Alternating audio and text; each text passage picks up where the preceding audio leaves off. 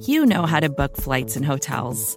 All you're missing is a tool to help you plan that unbelievable travel experience. That's why you need Viator. Book guided tours, excursions, and more in one place. There are over 300,000 travel experiences to choose from, so you can find something for everyone. And Viator offers free cancellation and 24/7 customer support for worry-free travel. Download the Viator app now and use code Viator10 for 10% off your first booking in the app. Find travel experiences for you. Do more with Viator.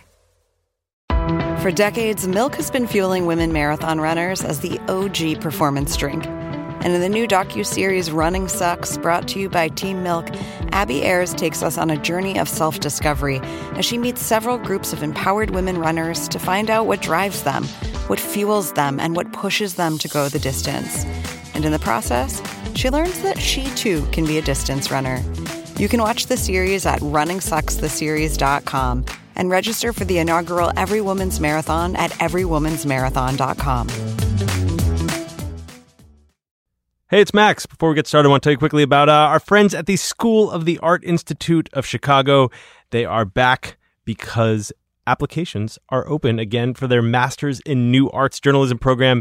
It is a fantastic program. You can learn all about it at saic.edu/longform. The deadline is February 1st, but start working on it because if you want to write criticism, there is no better place in the world than the School of the Art Institute of Chicago. Go check it out, saic.edu/longform. Here is the show.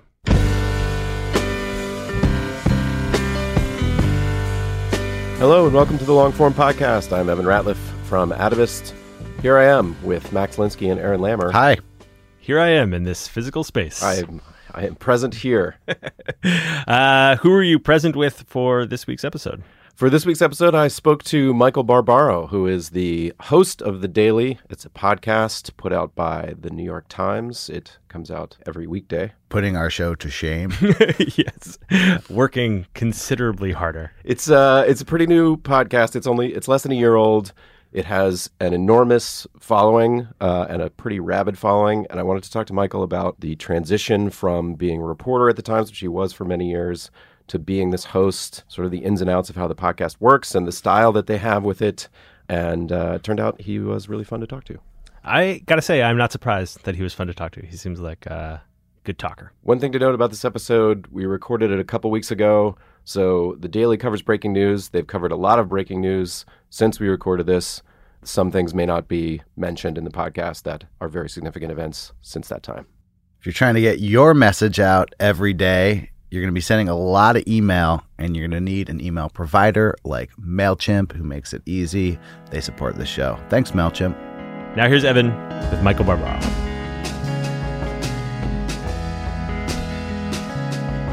I'm going to test this one more time because we're using your mics and my recorder. So tell me something. Anything? Yeah. I was just thinking how whenever I go into my therapist's office on Tuesday mornings, I take off my watch or whatever whatever kind of anything I'm wearing that feels like it's kind of armor and also that might bang on the table and make a distraction. And I'm for some reason just now realizing that I do that when I walk into my therapist's office on Tuesday, and I also do when I walk into the studio. And I think there's a little bit of an analogy there of like, all right, let's get comfortable. Let's take off the layers. Yeah. You're literally disarming. Yeah, I think so. Which I think has an interesting meaning when I think about some of the interviews we do. Yeah. All right, now we are taping. Good. So I will go ahead and say, Michael Barbaro, welcome to the show. Thank you, Evan. I think we have to get disclosures out of the way. Please. First in this particular one. You are the host of The Daily here at the New York Times. We are in your studio, and you work with my wife on that show. So this is not what we would call objective journalism. Your wife is one of my bosses. Let's just put a period at the end of the sentence. Well, so have you been ordered? Are you here? No. No, in fact, are you here of your own volition? Completely. I felt no pressure whatsoever. You asked me to come on, and it was only later that Samantha expressed understanding of that fact. Okay.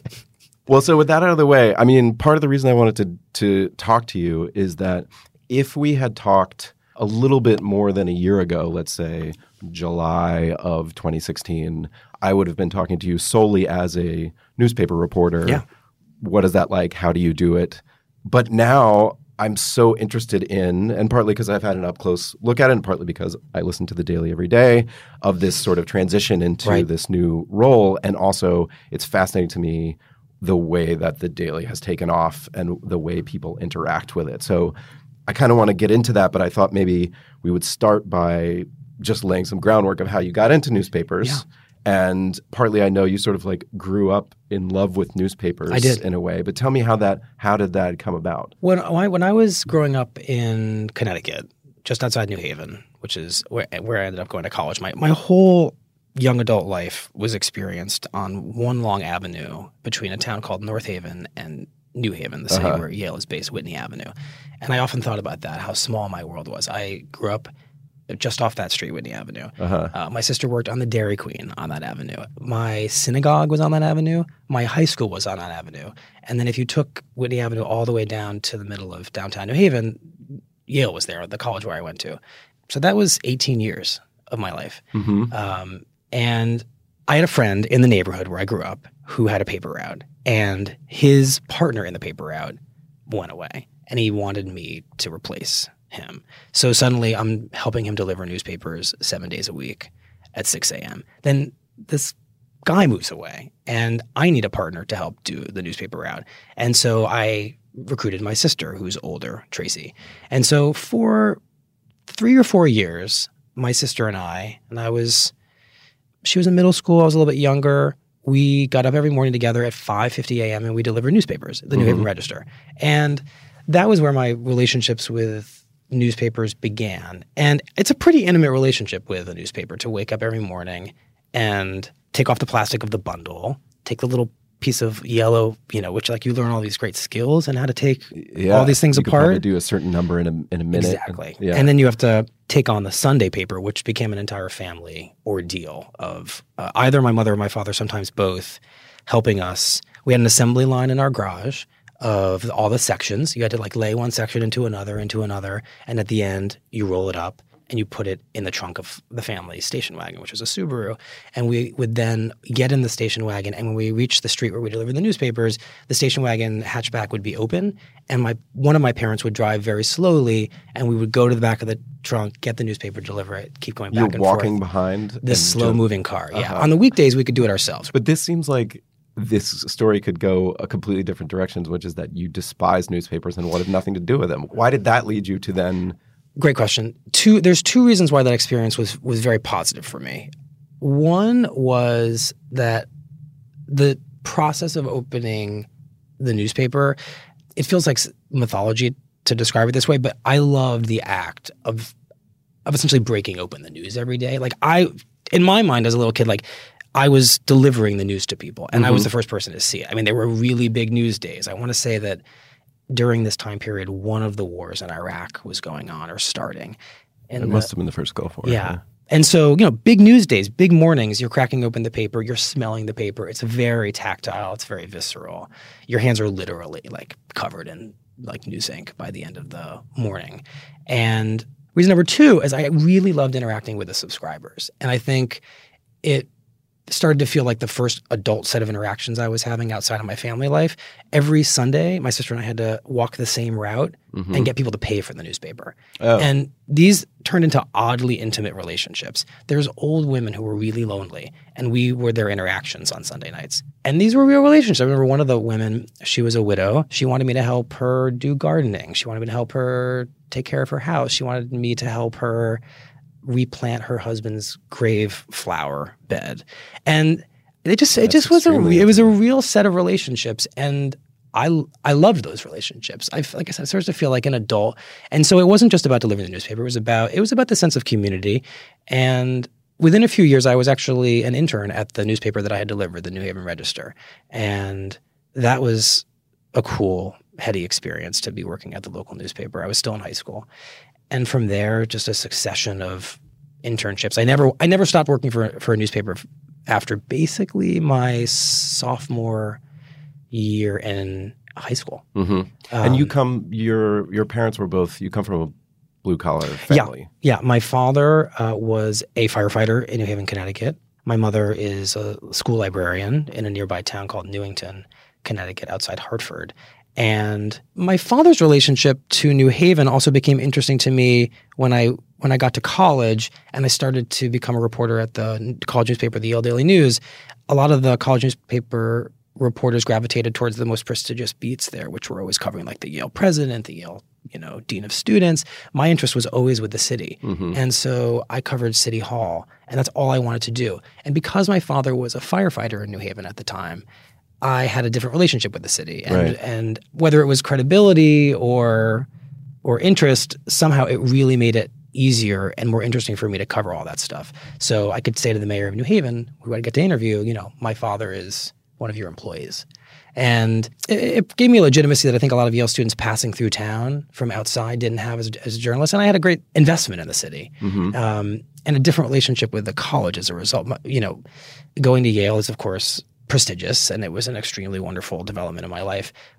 To my father, Yale students were kids who didn't understand how their fireplaces worked. And he was a firefighter at a firehouse at one point in his career right around the corner from Yale. And he would tell me stories about Yale students not understanding that there was no flue and this wasn't a real fireplace. And so the firemen would have to come to Yale and put out these smoke fires. Yeah. So my father was somebody who reminded me in a quite appropriate and humbling way about the imbalances of Yale students. Mm-hmm. So how did was the Washington Post your first after college job, or how did that come about? How did you actually get your sort of like big real newspaper That's a great question. job? And I think that story of how I got to the Washington Post to me reflects in many ways how powerful and life-changing it was for me to go to a college like Yale. And to understand how an admission like that can change the course of an entire life, I have to explain who Bob Kaiser is. He is the former managing editor of the Washington Post.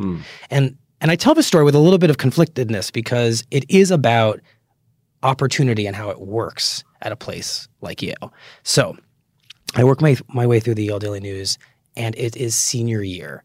And the recruiter from the Washington Post comes and does a bunch of formal interviews with the newspaper reporters. I'd gotten to know very well the administrative assistant at the Yale Daily News, the permanent person who really kind of ran the place while the students cycled through and thought they were running the place. Her name was Susan. She went to the same synagogue on Whitney Avenue that I did. So she and I got very, very close. And Bob Kaiser likes to tell his story at the end of doing all these interviews. And mine was kind of rough with him. I didn't feel like I had much of a shot of getting an internship at the Washington Post after this interview with Bob. He sort of pointed to people who had longer, more interesting resumes and had applied before. As the story goes, he, at the end of all these interviews, turns to Susan and says, all right, who should I really be hiring here as an intern? And to her enormous credit, and I owe her, in some ways, my career, both of them, she said, Michael. You should be hiring Michael as your summer intern.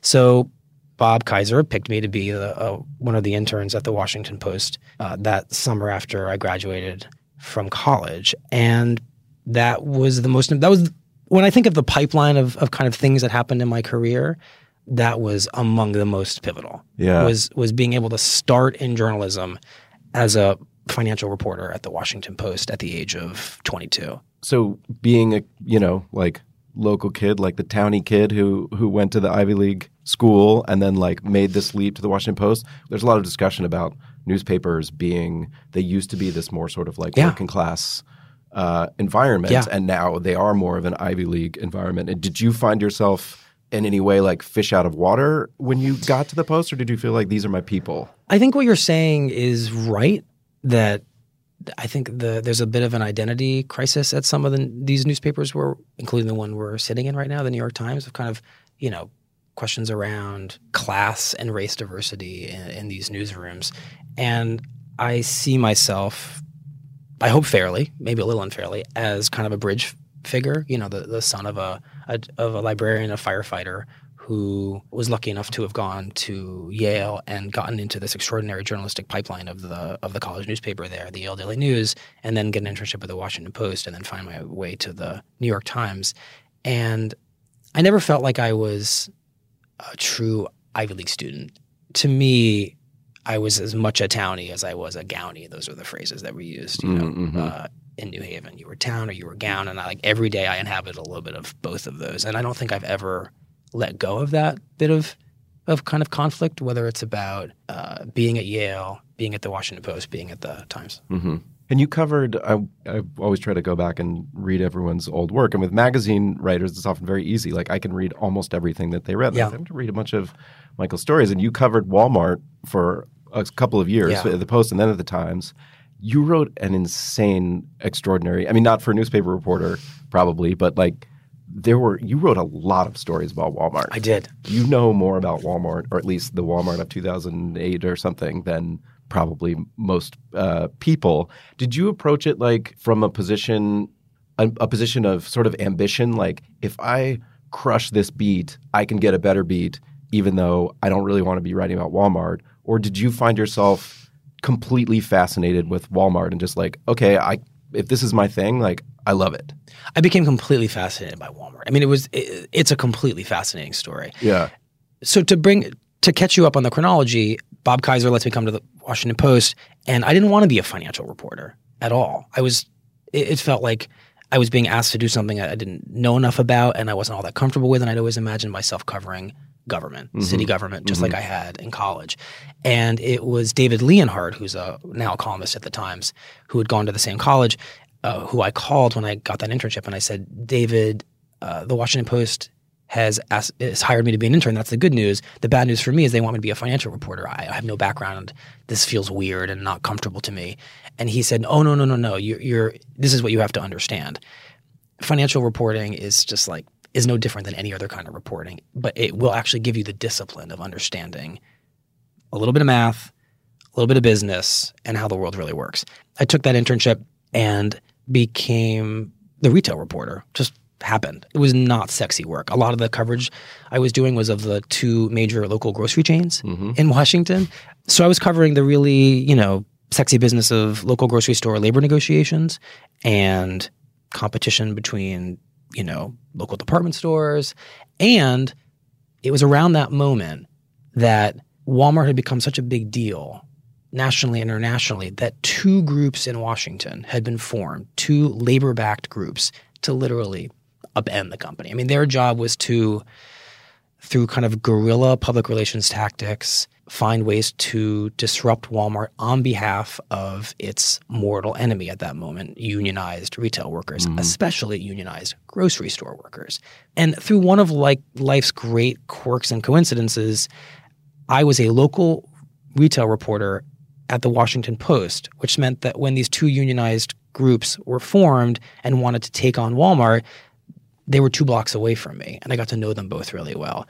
And that was what I did for the next 5 years. And some of those stories, a lot of the stories I did were based on leaked records that were coming out of Walmart. There was one extraordinary story that I was involved in with Steve Greenhouse, who has just left the Times, where I happened to be in Bentonville. I went all the time. I got to really know the executives.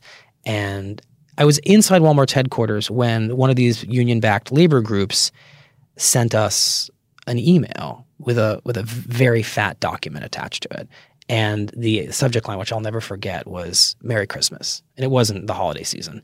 And this was an internal board of directors memo suggesting all the ways that Walmart could cut costs, mostly on the backs of its workers, including by asking its overweight workers to do things that might help them lose weight, like push carts in the parking lot. It was just on paper, it was really problematic, offensive stuff. And because I was inside Walmart headquarters, I asked someone to help me print out the document. They didn't know what they were printing out.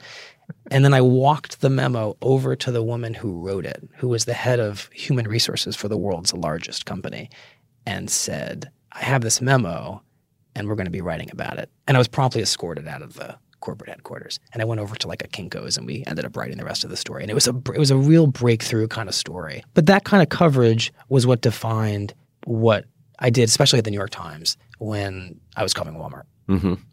And so then you shifted into politics, first covering City Hall and then the Romney campaign. Yeah. So I should tell you why I started to cover the Bloomberg administration. At a certain point, covering retail didn't feel write anymore. And this kind of old instinct all the way back to New Haven, when I was covering the mayor of New Haven, kind of kicked back in. And in a way, it was like going right back to that. I was like, I want to cover city government. And so I went to the Metro editor at the New York Times, Joe Sexton, and I just said, I want to cover the mayor of New York City, Mike Bloomberg, who is such a big personality. The mayor was a much tougher nut to crack. He doesn't really want to meet with the reporters covering him very much. He didn't at the time. But I did have some success by the end getting to really meet with him. And I felt really good by the end of his term as mayor, because I ended up getting to go to Baltimore with him to visit Johns Hopkins, which he'd given like $1 billion to the school. In the arc of a relationship, by the end, I got to take a long walk around like the college campus where he went to school and like have him reflect on his life and his career, and that was another moment where I was like, all right, what's next? Yeah, I mean, it felt like we sort of cracked the nut there, and it was time to move on.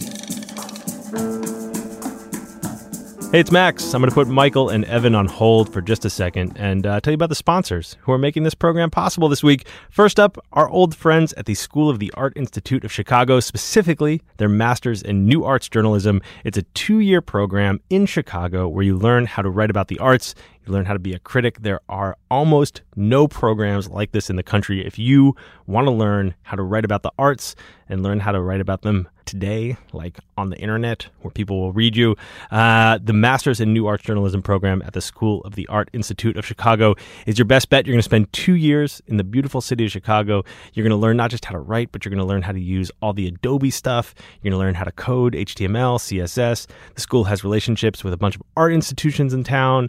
They got a relationship with the Chicago Tribune, so you're going to be able to intern and learn from the best. And you're also just going to be hanging out in Chicago, which is a fantastic town, not a bad place to spend 2 years. The deadline for the program is February 1st, and I suggest you go check it out. You can learn more at saic.edu/longform. Again, that's saic.edu/longform. Thanks so much to them for sponsoring the show. It is wonderful to have them back. Also sponsoring the show this week, Blinkist. The world's most successful people all have one thing in common. They're hungry for knowledge, reading and learning every chance they get. And since you're listening to this podcast, you probably feel the same way. Introducing the Blinkist app. Over 2,000 best-selling nonfiction books transformed into powerful packs you can read or listen to in just 15 minutes. Learn essential ideas from the best books in your field or subjects you never knew you loved, like productivity, business, science. With Blinkist, you can feast your mind on key ideas from best-selling nonfiction books like 7 Habits of Highly Effective People, The 4-Hour Workweek, Tim Ferriss, listen to his long-form podcast, and Thinking Fast and Slow, all on your way home. More knowledge in less time. Right now, Blinkist has a special offer just for our audience. Go to Blinkist.com/longform. Get a free trial or 3 months off your yearly plan when you join today. That's Blinkist. Blinkist.com/longform to start your free trial or get 3 months off your yearly plan. Blinkist.com/longform. Thanks to them for sponsoring the show. And let's get back to Evan and Michael.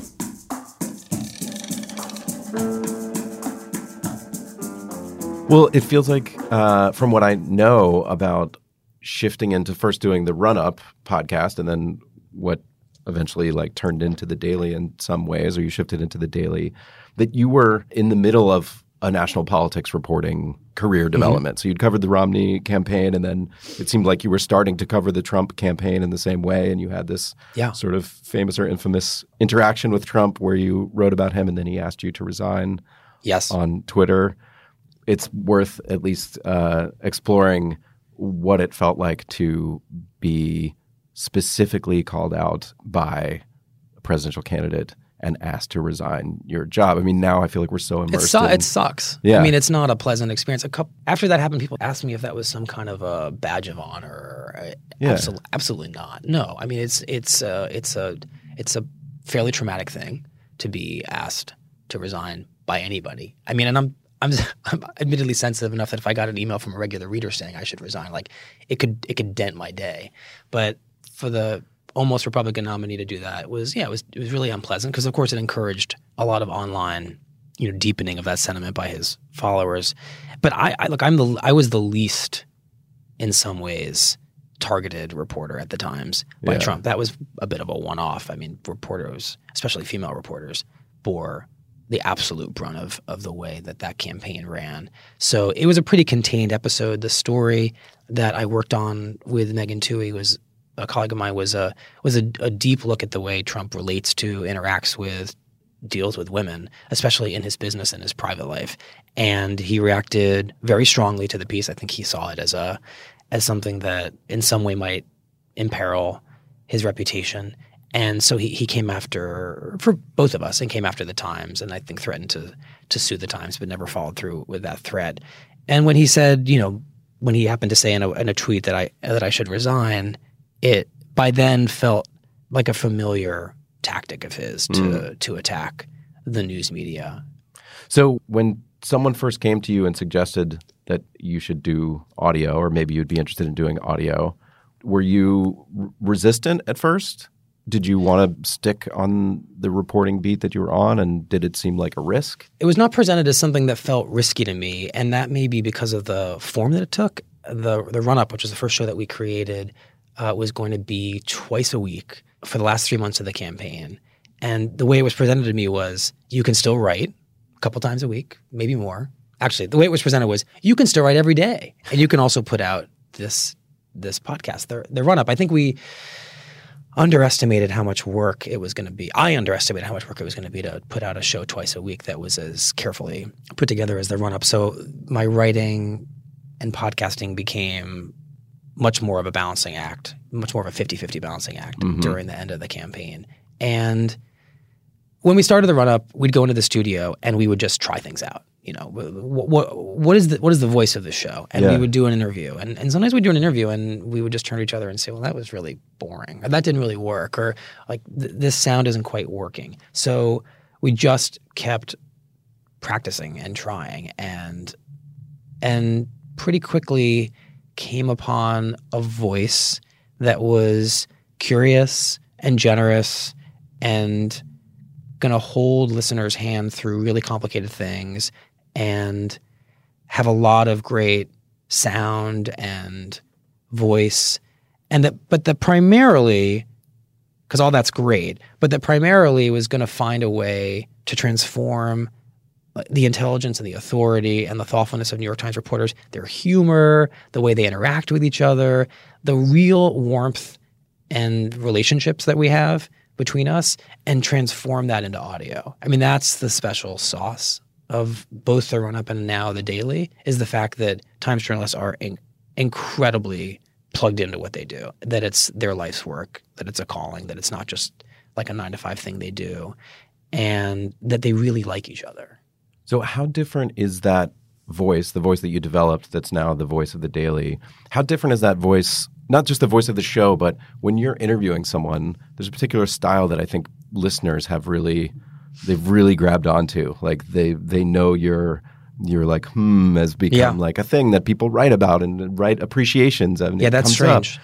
How different is that from if I heard a tape of you interviewing someone for a print piece? Is it basically the same? I think it would be the same. I think my hums and those sounds I make are the sounds I've made forever. I make those sounds when I'm reading a book, which I've only realized now.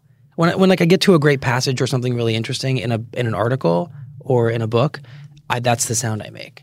The sound of kind of joy and discovery and interest. And it's very interesting to me that these sounds are things that people think about, because I haven't thought about them. So now I'm being forced to think about them in a way I haven't. Yeah. And I think part of it is that I'm a self-conscious person, and that if I were talking to me for a long time, I would want to be affirmed a bunch. And so I might be doing that as my own instinct to make someone feel more comfortable during a long conversation. But then does the fact that there is now a sort of public feedback when it comes to the way you talk and the way you approach the show, does that make you self-conscious at another level where you are paying attention to how many times you're doing that? Or the only thing, there's a very small thing I've become a little self-conscious about, which is, and to explain this, I have to explain a major reason why I talk the way I do, which is my grandfather, Alan Rosenberg. So I don't use a lot of the small little interjections that people accidentally use all the time in their mode of speech when they're trying to fill space, which is or or that kind of thing. These days.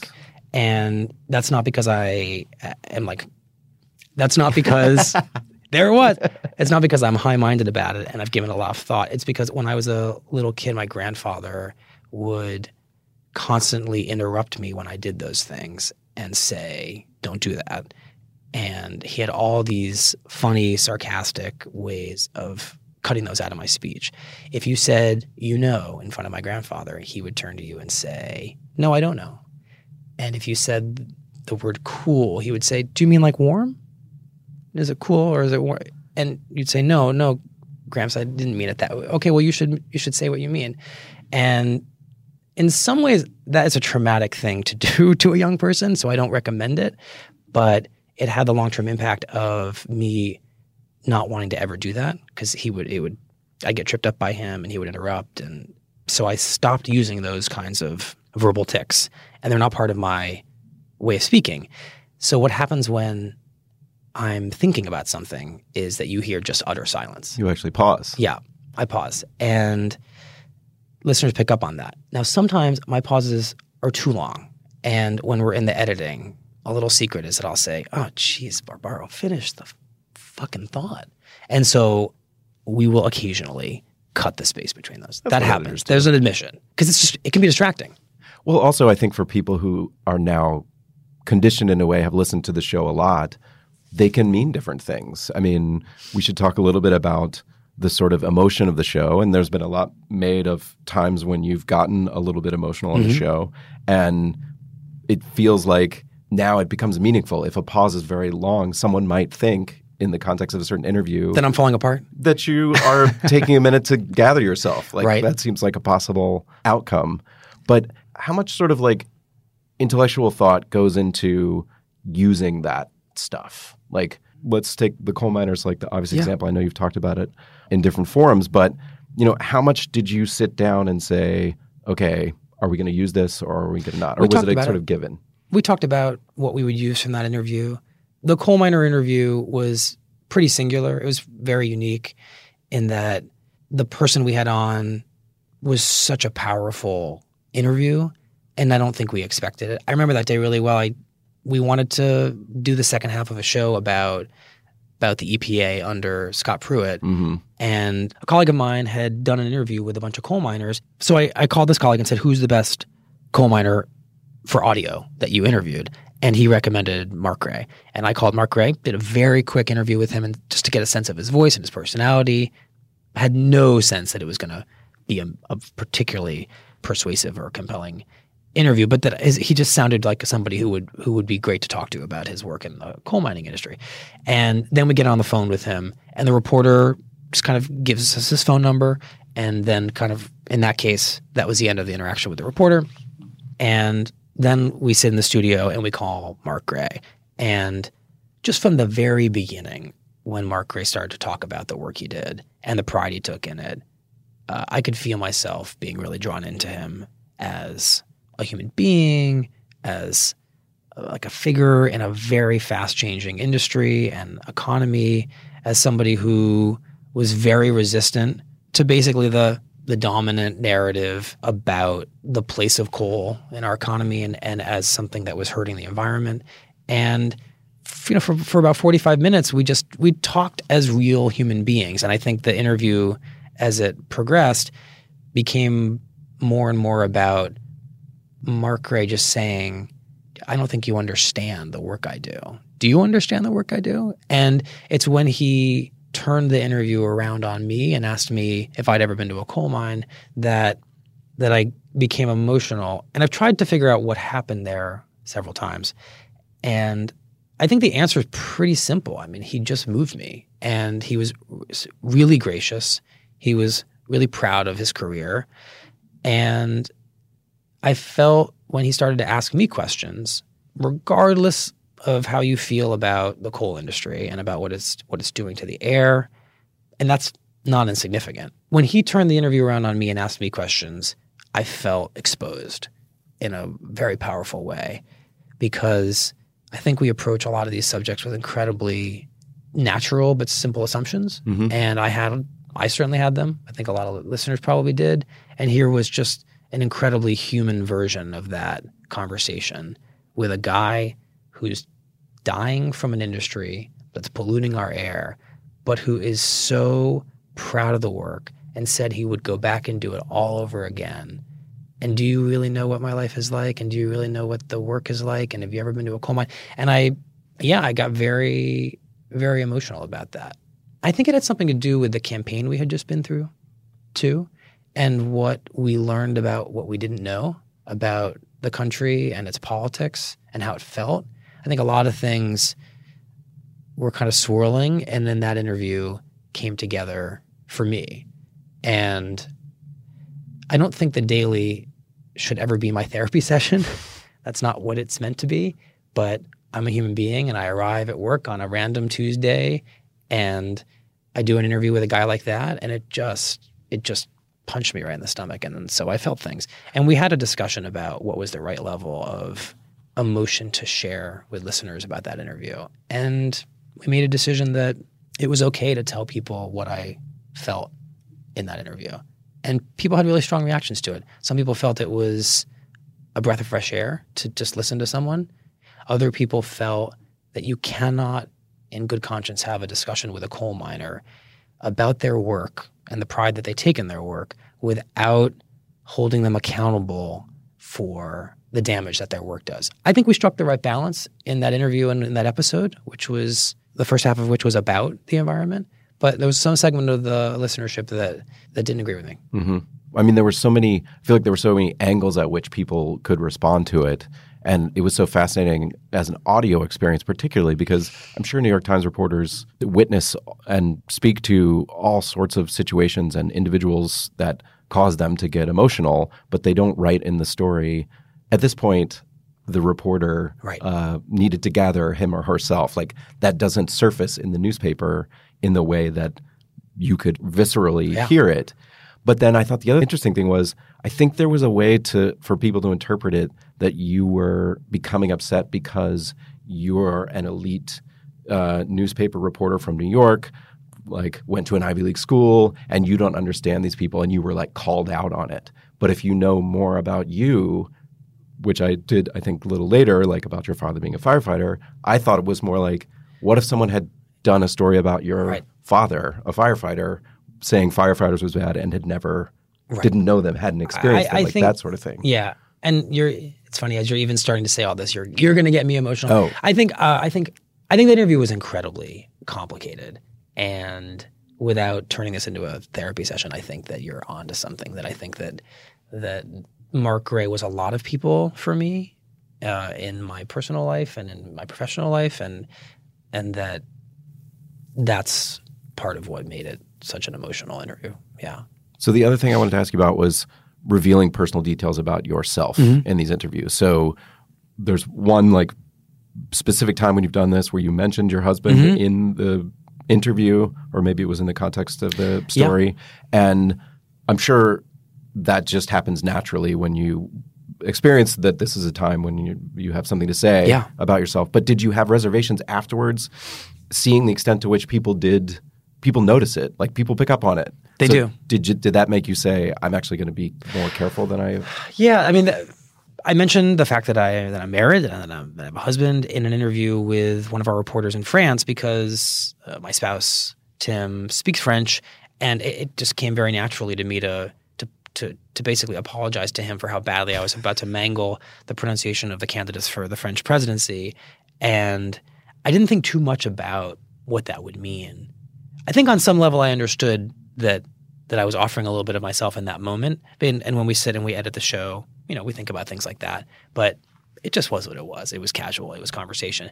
And to see people latch onto those details, yes, tells me that I need to be thoughtful about that. That, again, not again, I hate the word again in audio.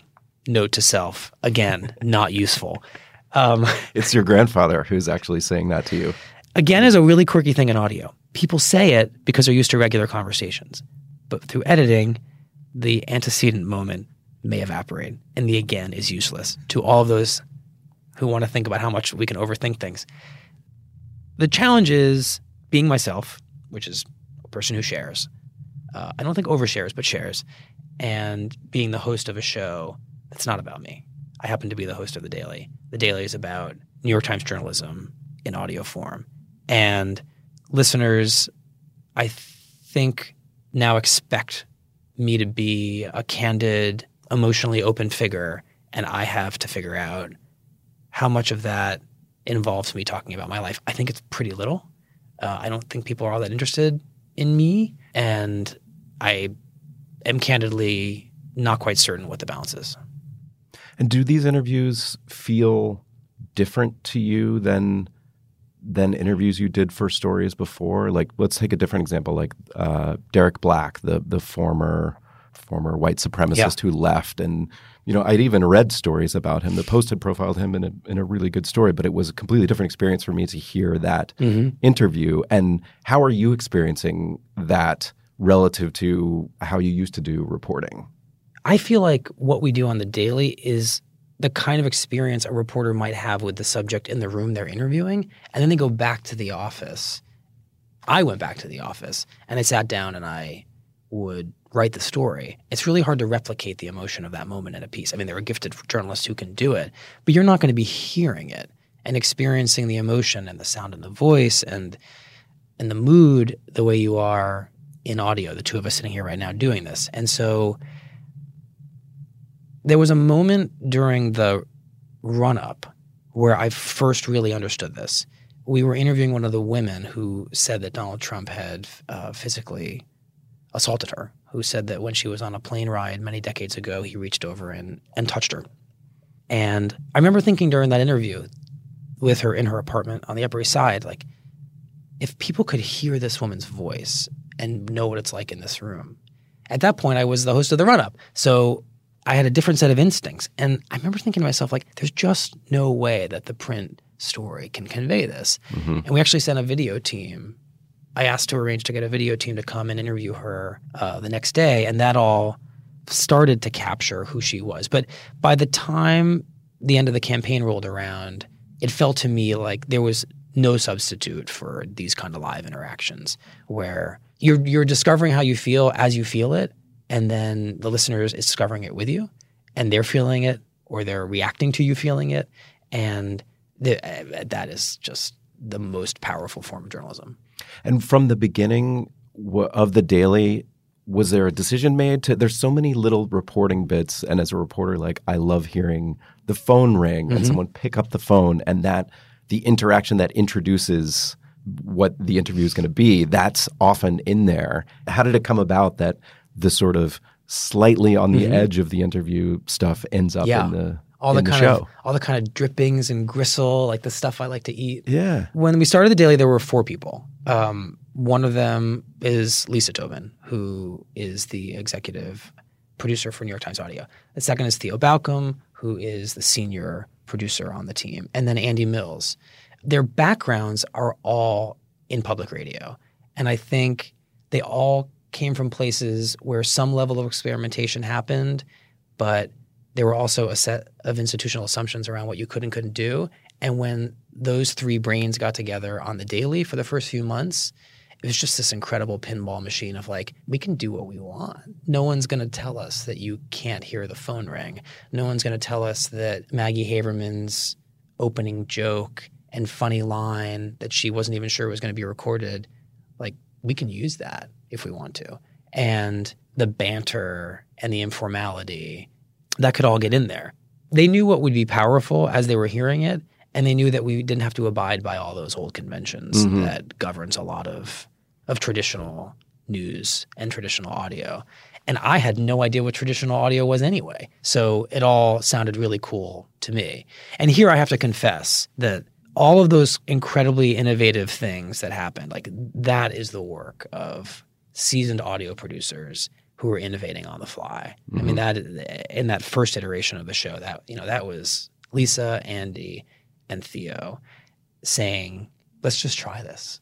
But there's something about it it just reminds you that these are real people doing real things. Like, a front page story in the Times, just it can read like it fell out of the sky.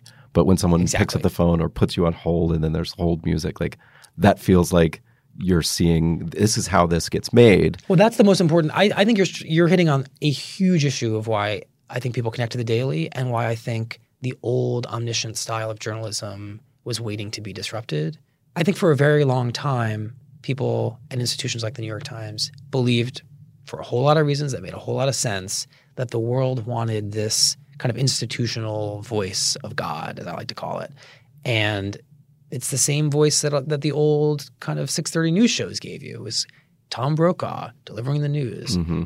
It was Dan Rather telling you about the day. And it was the New York Times in these big, chunky paragraphs telling you what had just happened. And there are a lot of reasons why that, I think, needed to change and did change. One is that people questioned the authority itself, over time. How can any one source really be omniscient? And tell me more about how you got that information that you're just telling me in that voice of God voice. And when you hear that phone ring and you hear Matapuzzo yelling at some editor nearby or being yelled at by his editor, and you realize how busy and hardworking he is, and he's just getting off a phone call with some secret source and he's getting on with you, and you're hearing how his brain works, there's such a transparency there that I think people craved, and there's an authenticity. And I think after this presidential election, where lots of people asked lots of very reasonable questions about how we know what we know, and are we being upfront about our process, that the show serves as a kind of balm and antidote to that. It says, like, we're grappling with things. Here's what it's really like. Here's what we don't know. I remember a moment where Helene Cooper did this. We asked her after the U.S. started firing missiles into Syria after the chemical weapons attack. We said, Helene, are we at war with Syria now, the United States? She said, I have no idea, which is a really powerful kind of candor that you don't expect from New York Times journalists. I think The Daily is full of that kind of grappling and honesty, and I think listeners really appreciate it. I can tell that you like promoting and bringing on reporters and, bringing their work to light, but also turning them into kind of like bringing their personalities to the fore. But you're not doing any of your own reporting right now, as far as I know. Is that a comfortable position for you to be in, to inhabit the host role entirely? I am not like hitting the streets like I did back when I covered City Hall or Walmart and, walking into a room with a notebook. I walk into a conference room with a notebook now. But I am reporting. We spend hours a day basically reporting on the reporting with the reporters and processing the story and workshopping it. And the team of producers, which is now numbering around 7 or 8 on the show, we are spending the whole day dissecting a story. And it's its own very rigorous form of reporting. When you take a piece of information, you start turning it inside out, and you ask about its assumptions, and you ask how it could be told in audio. And we use the journalism at the New York Times as the pillar and the cornerstone and the foundation of every story we tell on The Daily. But it's in many ways a starting point for a longer conversation that probes, what's really happening and how do we explain it to people? How do we make it compelling? When it's called for, how do we make it emotionally satisfying so that you feel the thing that's at the center of the story? And that is as challenging, if not more challenging, than the original reporting for me. Mm-hmm. I think the original reporting going on in our Washington bureau right now and in places where our foreign correspondents are is beyond belief complicated. And so a big part of our job is to just find the right way to honor it by transforming it into audio. And can you talk a little bit about just the process of that? Mm-hmm. Like, what time does that start, and what does the day look like? Because most days you've done like some longer stories or done a magazine story or a story that's built up seemingly over more period of time, but you're also dealing with breaking news most days, or news that has been broken perhaps even during the middle of the day. So what does the day look like for producing a show for tomorrow? The day begins around 9:30. There's a news meeting at the Times every morning, and all the senior editors sit around a table and talk about what's coming. We send someone to that meeting every day, And that is like a primary document for our day. The email that gets produced from that morning meeting goes out to the entire team. By 10:15, we're sitting in a room and we're talking through what the most important stories are, what's going to make for the best audio segment. And we just churn through it. I mean, we're batting around ideas. We're talking through the perfect reporter to tell that story. Are they available? Oh, they're on a cell phone. It's in Africa. Could we send a producer there? Oh, no, we can't. So we're talking through ideas. We're talking through logistics. And we are, once we settle on a story, engaged in this race against the clock to figure out how best to tell the story, get the reporter in the place where the highest quality audio is available, ready to talk to us, and then get our script, which is what we call it, kind of the set of questions that we're going to use in the best possible shape. And we can spend as much as 2.5 hours just thinking through the questions we're going to ask someone, or as little as 15 minutes. If that's what we have. If there's some big, legal decision comes down and we got to get Adam Liptak on the phone, we can turn that around pretty quickly. And here I feel it's necessary to explain. I think there's a potential sense out there that my mind really does work that fast, and that I can ask the next question smartly in the middle of an interview on my own. And I have to confess that is not the case.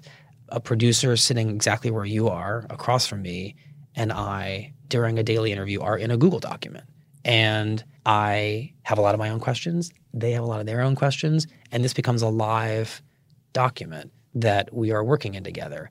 And I can't tell you how many times I have been so engaged and moved and lost in a moment in an interview that it never would have occurred to me to ask the incredibly smart question that any one of the producers on the show types in live into the document and says, this is where we go. And that single question can completely transform the arc of the interview. They'll say something really different, perfect, fascinating, surprising, and the interview changes. And this great idea we had for where it's going to go suddenly evolves. And that's the magical kind of alchemy of, I think, what makes The Daily so special. And it just pops up on your screen, so you're seeing it as they're typing it? Oh, yeah.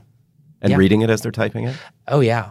Yeah. There's no way one person could ever manage to do some of the – maybe there's a person out there, it's not me, who could manage to do some of the interviews that I think we've done that are so probing and searching and emotional. It's a total team effort. The amount of work that goes into thinking through what we're going to ask these people and then being willing in the moment to change that and alter it and in a very kind of improvised way say, this is where the interview needs to go next. But in general, we're recording by around 1:30 or 2. Our sweet spot window is to try to record anything we're doing for the next day's show, a quick turnaround, between 1:32 and 4:35. We don't like to go later than that. Audio is just – it's unspeakably time-consuming to turn around 30 minutes of taped audio into some perfect 6 or 7 minute segment, especially given the amount of high-quality editing and sound work that we do. But is it all day-to-day? Like some of the ones – I mean, these stories, like a full 15-minute one, sometimes they just sound like This American Life segments. That's what they sound like to me. I remember the immigration story about a town in the Midwest where there was a restaurateur who was then arrested and threatened with deportation. It was also on the front page of the Times. That was one of our first big narrative pieces. But is that constructed over days and you're doing the tape over days? That's not all done the recording in one day. In those segments, in episodes like that, we will have had a conversation with a reporter before they go out, ideally, and say, can you help us capture some sound? Reporters have been extremely generous about that. That was Monica Davey in that case, who just hit record on her iPhone when she'd go into certain rooms and then helped us get in touch with the friend of the man who had been threatened with deportation, Carlos. His friend Tim was someone she had met in her reporting. And we set up an interview with him and did that interview.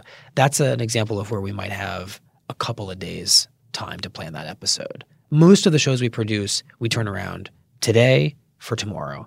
Increasingly, we're getting to do more narrative storytelling where we can start working on something on a Tuesday or a Wednesday and have it run on a Friday. How do you feel about being the sort of public face? It's funny because it's radio. I Right. mean, it's audio. And yet, you've been on the Seth Meyers show. Like, there's a BuzzFeed story about you. Like, people are very interested in you as a host. Right. And is that something you are excited about or feel trepidation about? I didn't expect that people would ever understand what my face looked like because this is an audio medium, Right. and it's not visual. But Twitter is Twitter, and I got a photo up there, and people who love the show really feel connected to the show and feel connected to what we're doing and to my voice. And so the most shocking part of this for me has been people walking up to me and saying something about the show and knowing who I am. That's been an adjustment. Yeah, I didn't expect that to ever happen, ever. And do you worry at all that would somehow set off your Times colleagues in some way, negative way? No. I mean, my Times colleagues and my friends, people who I kind of grew up with here at the Times, because I came here when I was 25, they have been bursting my ego for now 12 years, and in a very healthy way. Because I started here in the business section and then went to the metro section and then went to the national section and then the campaign department of the Times. I've just been around the building a lot, and I have a lot of really strong relationships with my colleagues. To be a reporter at the New York Times is to have this large, complicated family of colleagues that you are having dinners with, that you're traveling with. I've co-byline stories with 25 different people here at the Times, and this will sound like a paid advertisement. I really like my colleagues. I hope they like me, and I think we get along really well. And so that has been the basis, I think, for a lot of what makes it easy for me to get people to come on the show. That was true in the beginning. I think then the show became what it became, and I could get people I didn't know to come on the show. But it's been really helpful to have been in the newsroom for 11 years, working side by side with these people. And so when they come on the show, that relationship is real.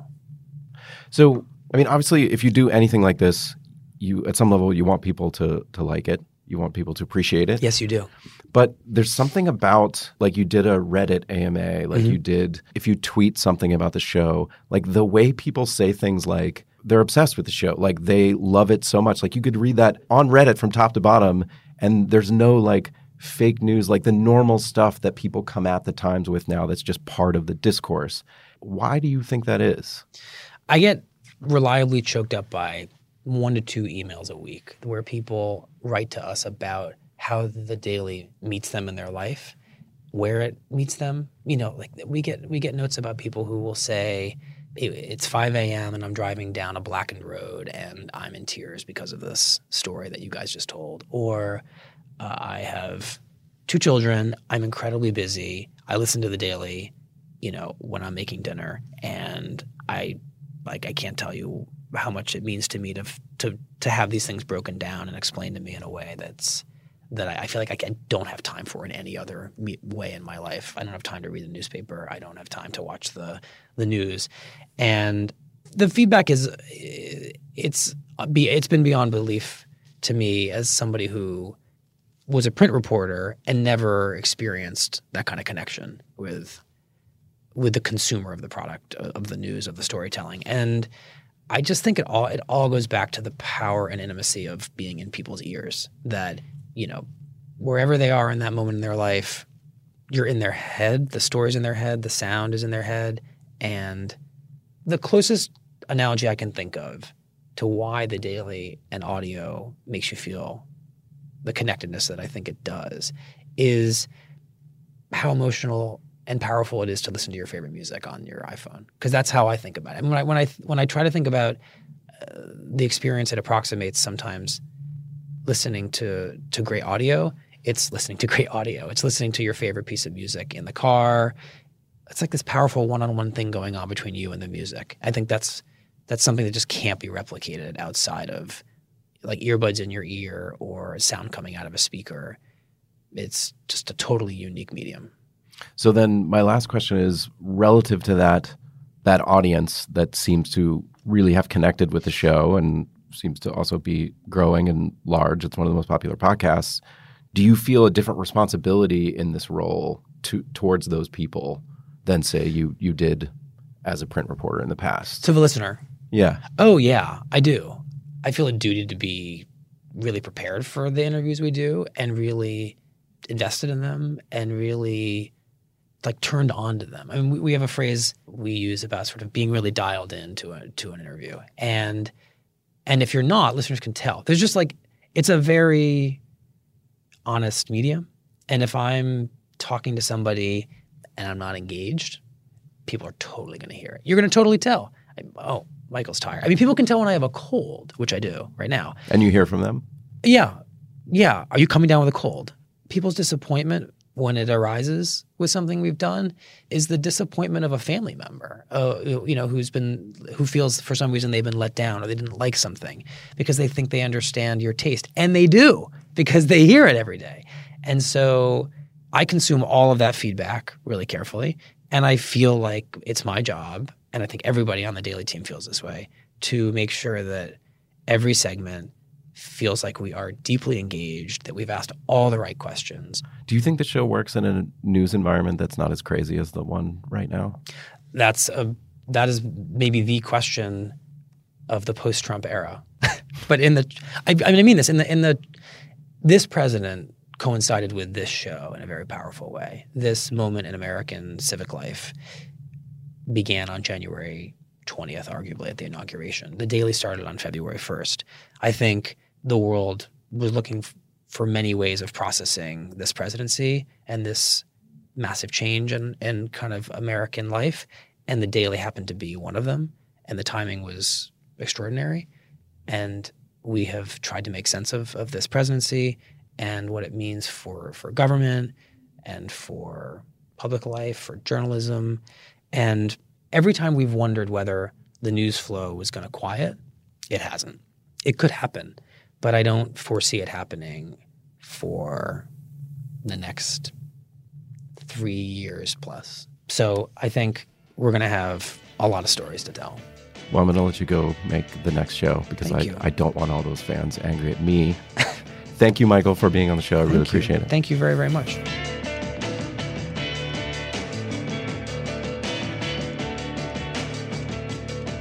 That's it for this week's Longform Podcast. I'm Evan Ratliff, your co-host. Thanks to Michael Barbaro for taking out the time in an incredibly busy daily podcasting schedule to speak to me. Thanks to Samantha Hennig, the brilliant editorial director for audio at the New York Times, for allowing that interview to happen. Also for marrying me. Thank you to Courtney Harrell, our editor, and to our intern, Angela Velez. Thanks to my co-hosts, Max Linsky and Aaron Lammer. And as always, MailChimp. See you next week.